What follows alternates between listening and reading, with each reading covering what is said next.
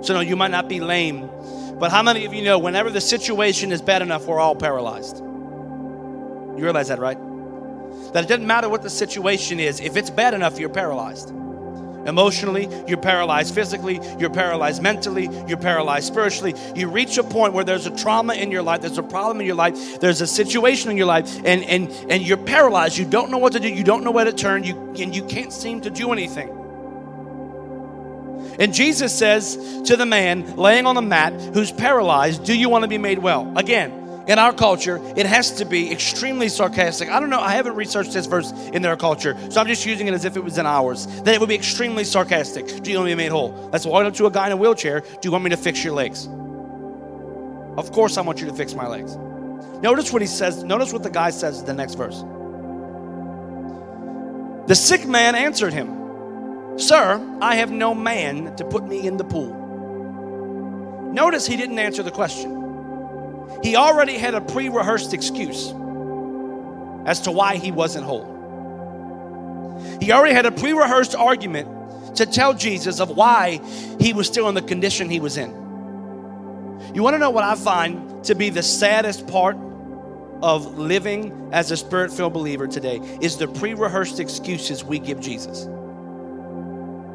The reasons we tell Jesus things aren't happening. The reason we tell Jesus why our marriage isn't better, why our family isn't better, why our emotions aren't better, why we're still battling this, the reasons we give him. He says, Sir, I have no man to put me in the pool when the water is stirred up, but while I am coming, another steps down before me. Don't move yet. Sir, I have no man.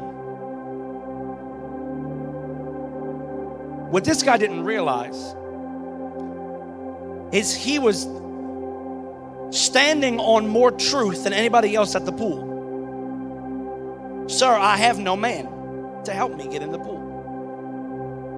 Hear me out. The sooner that we realize that there is no man that's going to help you get through what you got to get through, the sooner that you realize that there is no person, there is no concoction of emotionally well-being people that can get around you to defeat your anxiety. There is no amount of invitations that can change your depression. There's no amount of fun that you can have to take away your heartache. When we finally come to the realization that there is no man nor man-made effort that can bring the healing and the freedom and the deliverance that we are longing for, we finally reach a place of being able to receive from God.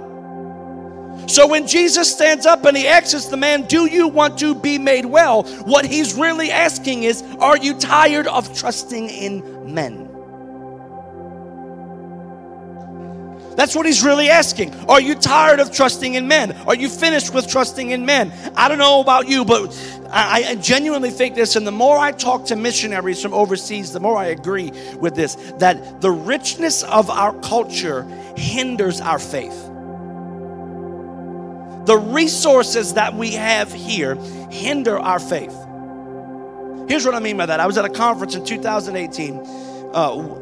If you serve Jesus long enough, and if you've been serving a long time, you know what I mean. You have watermark moments in your life. When you go to an event, you go to a conference, you go somewhere, and Jesus just meets you and blows your mind in every way, shape, or form. And it's a watermark moment that you look back to and say, I am different because of what God did that day. I am different because of what God did in Orlando in 2008 in my life.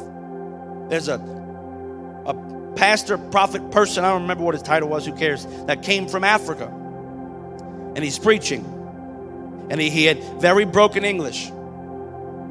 And he essentially insulted the room for 45 minutes. It was glorious. But he stands up. And this is what he says. And I'm not going to try and do the broken accent. He says, do you know why your children are bound? Do you know why your marriages are the way they are? Do you know why sickness fills your congregations? And this is what he says. Because you don't know how to pray. He says, in Africa, we pray or we die. We pray or we don't eat. There is no other option. And he even says, I'm thankful for the resources in America because it helps us do great things. But I am glad that I don't have access to them without you, because I would trust you too much.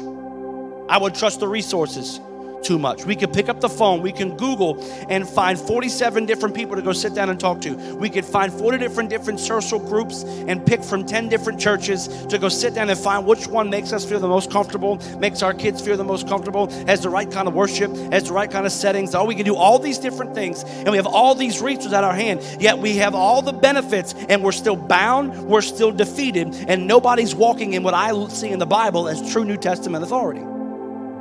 And Jesus is standing up and he's saying, do you want to be made well? And Jesus finally says, the man says, I have no man. I want to let you know this morning, I don't know where your situation is. I don't know who I'm talking to, because I had a decent little message, I thought, this morning. It was nice. I had some alliteration in it. I had some good points, some definitions. I was kind of excited to preach it. I was looking forward to it, and I didn't get to. And now I'm a little bummed. But let's just go with it. I'll preach it another time, I guess. But I don't know who this is for, but I feel that Jesus is asking you this morning, do you want to be made well? And you keep saying, I don't have a man. Not necessarily I don't have a boo thing. I don't have a method. I don't have a man-made method. I don't have a man-made solution. I don't have the right plan or the right strategy. I don't have it. Look at the next verse. Y'all, Jesus is so, if I was a youth pastor, I'd say Jesus is so gangster, but I'm not. I'm not going to say that. Look at the next verse. Go to verse 8. Jesus said to him, remember, the last thing Jesus tells him is, do you want to be made well? Look at the next thing Jesus says. He's so sarcastic. Rise, take your bed, and walk. Jesus tells a lame man, rise, take your bed, and walk. Jesus looks at a man who cannot walk and says, get up and walk.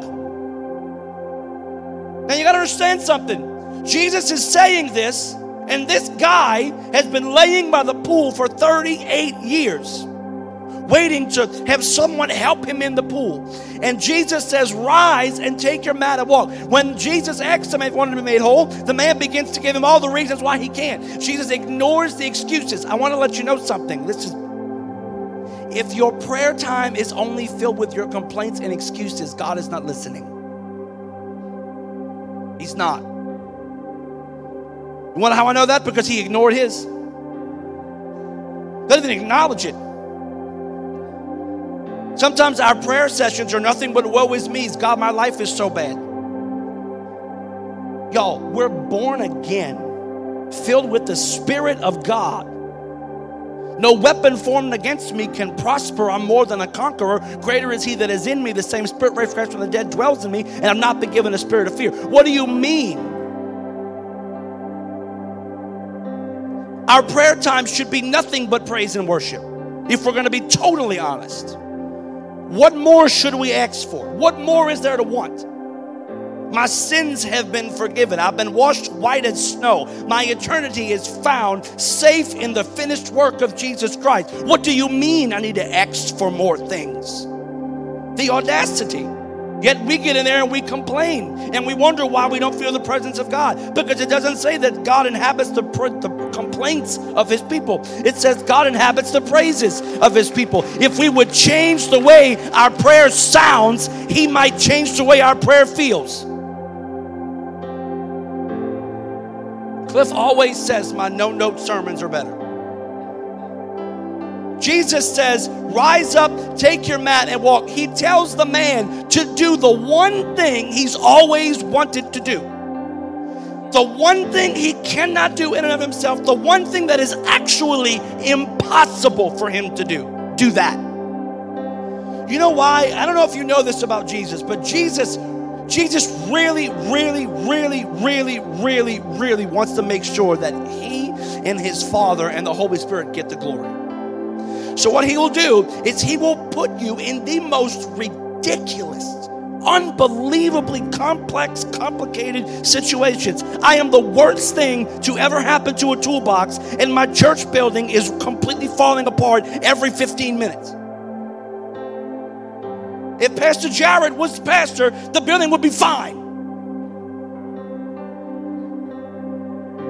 Y'all think I'm kidding? Adam comes in on Wednesday and he says, hey, guess what? I'm like, what?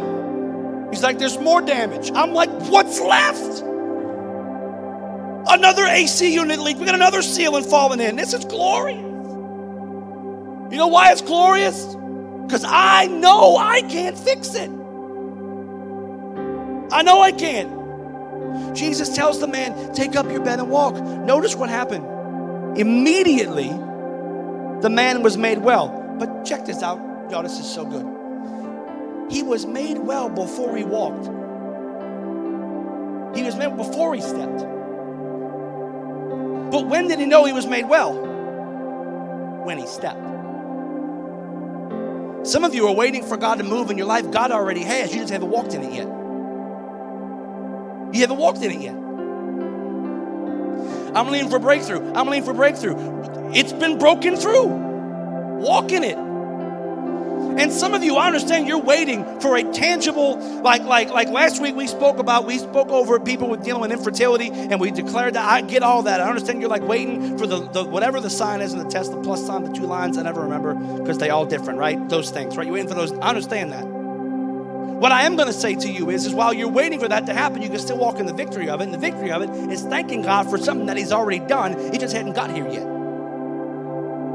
But we don't want to do that because we want it to go our way. We want to see it first. Well, this man didn't see his healing first. Immediately he was made well, and then he walked. I'm telling you, some of you, you're sitting on your hands in praise and worship when you should have your hands up in praise and worship if you believe he actually moved.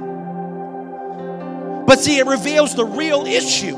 The real issue is that we trust the system of the man helping us into the pool more than we trust God who created the man and the pool.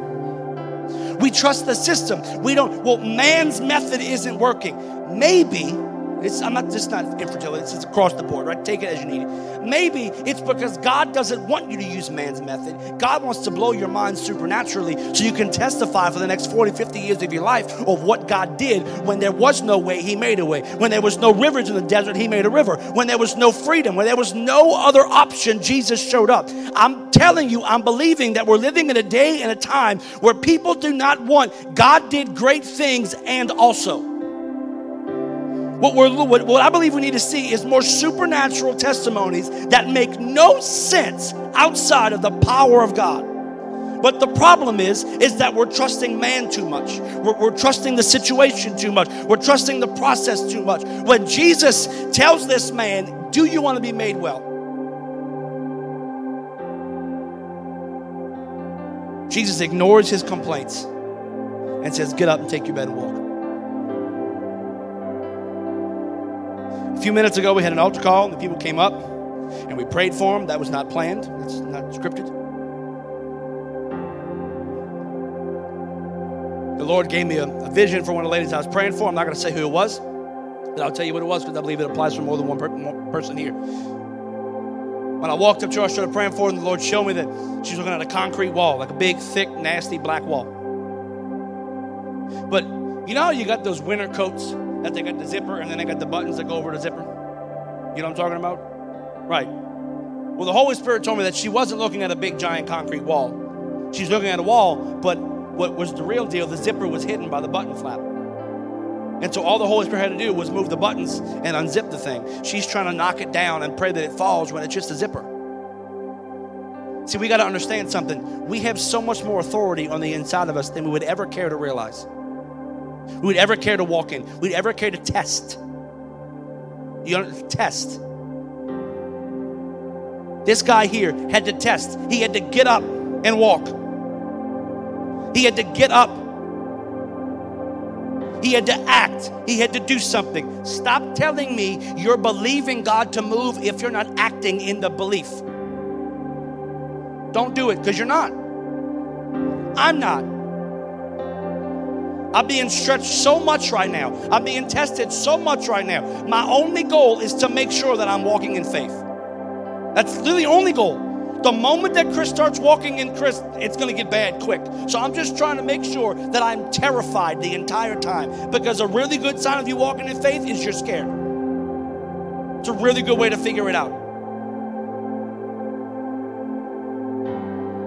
Immediately, he got up and walked. And that day was the Sabbath. Check this out. Last thing I'll say. The Jews therefore said to him who was cured. Please emphasize the word who was cured.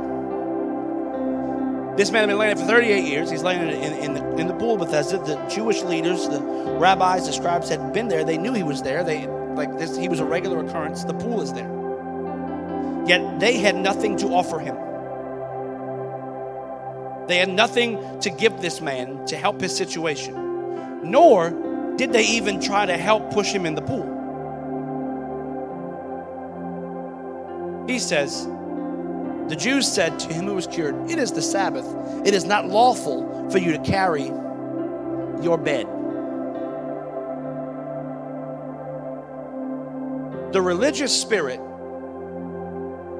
will always find something wrong with how your victory looks. Always. It will always find something wrong with what your victory looks like. Always. Oh, you shouldn't be doing that. It's too expensive. You shouldn't be doing that. It's not smart. It's not wise. You shouldn't be. Oh, shut up. I'm doing what Jesus told me to do. Look what he says. He who made me well said to me, "Take your bed and walk." I don't need to go any further. He who made me well. I don't need any other explanation than he who made me well. Because it doesn't matter what you try to argue about my method. When I'm walking in victory, I'm walking in victory. It doesn't matter how God chose to do it. What matters is that God did it. You can criticize the victory all you want, but you're criticizing the thing you couldn't give me. You're criticizing the thing the doctors couldn't give me. You're criticizing the thing the self-help groups couldn't give me. You're criticizing the thing that all my friends couldn't give me. Why? Because Jesus creates a way where there is no way. But first, he's got to get you to a position to realize there is no other way. But back to the beginning. Do you want to be made well? Jesus asked the man if he was interested in being made whole. If he was willing to be made whole. Usually we ask God in the flip. We're asking God, are you willing to make me well? We go to him, are you willing to do this? This is flip. Jesus, are you willing? There's so much power in this. That's why I refer to it all the time. And I genuinely believe that this passage has something to do with the type of church that God's about to bring us into. That there's going to be a pool of Bethesda-like atmosphere here. That when the water is stirred, people get healed, people get delivered, people get set free. But the pool of Bethesda is not an actual water. It's when the presence of God fills the room. And I'm believing that there's going to be such an atmosphere in here, wherever we are, right? Wherever the in here is for you and I, that there's such an atmosphere in here that the drug addict walks in addicted and walks out clean. Not just sober, but clean. When marriages walk in with wife on one side of the building and the husband on the other, and they walk out holding hands, can't wait to get on their second honeymoon. Like, I'm talking about that type of radical, supernatural transformation where a 38-year lame man gets up and carries his mat right through the crowd of religious people. That's what I'm believing for such supernatural power and signs and wonders. But it does not happen unless we're willing. This man wouldn't have gotten healed if he wouldn't have been willing. What does willingness look like? Jesus said to him, "Take up your bed and walk." And immediately the man was made well. He took up his bed. I'm going to tell you this right now. Whatever you're believing God for, those of you that came to the front this morning, whatever God did in your life this morning, I'm going to ask you a question. What response of obedience do you have when you get up from the seat you're in? What response is there? What step of obedience is there? Pastor Chris, I've done everything I know to do. Ask him, what else is there? What obedience can I give you? What offering can I give you? We have to remember that the kingdom is large. And so God may have you sow something in one area to reap in another.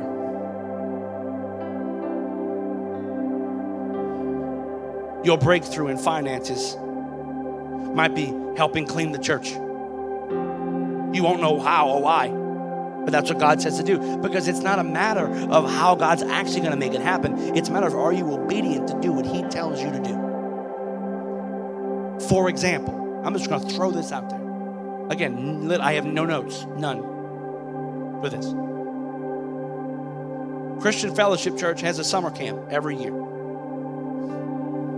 They use all the rooms that we use. Except they don't use it like we use it on Sundays. So every Sunday after church, we have to take down our entire children's church facility, put it to the side, and set up for their summer camp. And then every Saturday evening, we have to come in and make it children's church again for Sunday. And I do not want to ask, I'm not going to ask our children's church workers who already watch our kids on Sunday to do that. So I need 25 volunteers to sign up and say, I will be involved in this. It's on the app. You can go to it. You can check it. You can find out. 25 volunteers. Why? So that way you only got to do it once, maybe twice. But it's a Saturday, and there'll be a time set up, and you show up, and you help do it, and it's great, and we rejoice to the Lord. And you might be saying, why do I want to give up a Saturday? I don't know. Do you want to be made well? Pastor Chris, what does it have to do? I don't know. That's just how the kingdom works. I have no answer for that question. Why? How does it connect? I don't know. It connects because of obedience. When God says do something, you do it, regardless of if it makes sense or not. So, with every head bowed and every eye closed this morning,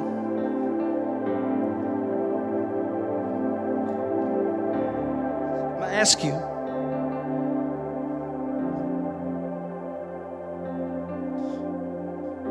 do you want to be made well?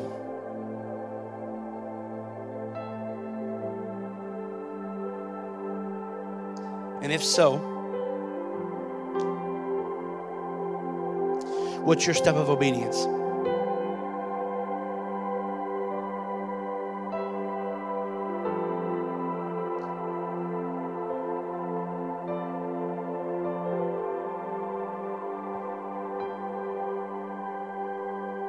I can tell you this. I think one of the lines that I'm going to go write down from this sermon that I didn't know I was preaching today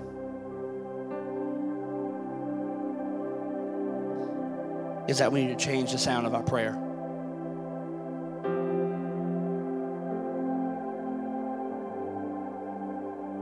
But if you're here this morning and you're believing for God to move in your life in a specific way, stand to your feet. Can I get the band back up here?